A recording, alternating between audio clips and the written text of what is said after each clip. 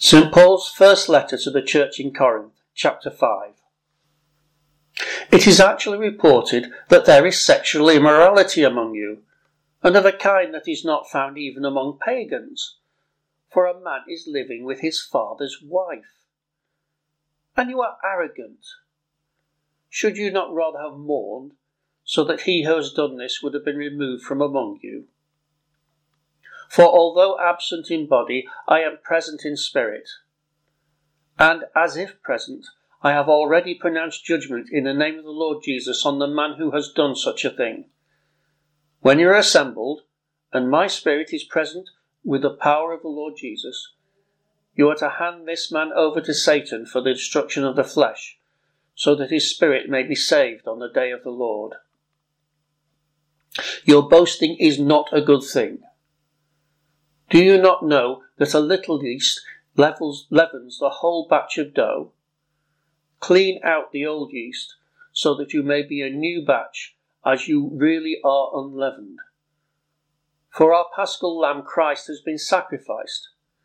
Therefore, let us celebrate the festival, not with the old yeast, the yeast of malice and evil, but with the unleavened bread of sincerity and truth.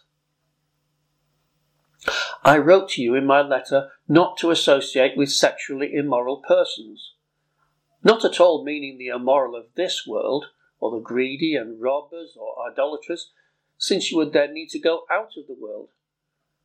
But now I am writing to you not to associate with anyone who bears the name of brother or sister, who is sexually immoral or greedy, or is an idolater, reviler, drunkard, or robber. Do not even eat with such a one. For what have I to do with judging those outside? Is it not those who are inside that you are to judge? God will judge those outside.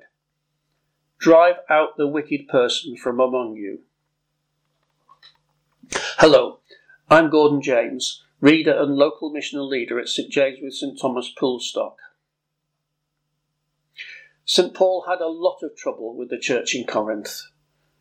The problem wasn't that it was a dead church, it was very lively and gloried in the intensity of the spiritual gifts it had been given. The Corinthians were very sure of their own spiritual superiority over the world outside. Unfortunately, they had misunderstood spirituality. They had taken it to mean special spiritual knowledge and powers which set them apart from the common herd.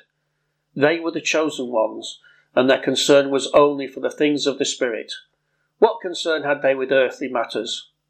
And it was only a short step to take from this to thinking, since this world isn't important, then what we do in it isn't important either. As we are in Christ, we are beyond the law, and nothing is unlawful for us. We can do as we like. So what was Paul to say? Elsewhere in his letters you can read his insistence that we are saved through grace, not through our own works. It is Jesus' righteousness, not our own, which through faith saves us. But that faith has to be real, and real faith shows itself in transformed lives. In John's Gospel we read that God so loved the world that he gave his only Son, not God so hated the world, or God was so indifferent about the world, but loved. As Christians, we live to show God's love for this world, not his rejection of it. Yes, this world is not our ultimate home. Yes, this world is not the source of ultimate value. Our treasure and our home are with God. But while we are here, we are to care for the world and its people, and treat them with the love and respect as God's good creation.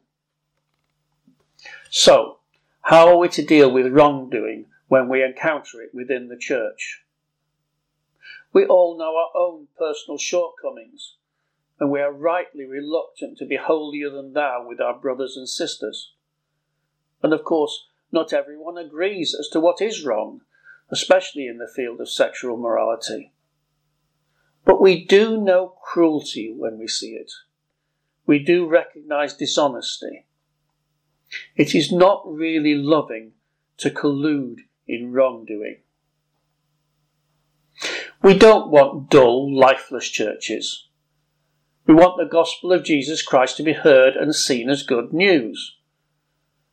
But that does not mean that liveliness and activity and confidence are always proof that church is on the right track. Above all, we want churches and Christians to be faithful, living lives which reflect the goodness of God as revealed in Jesus.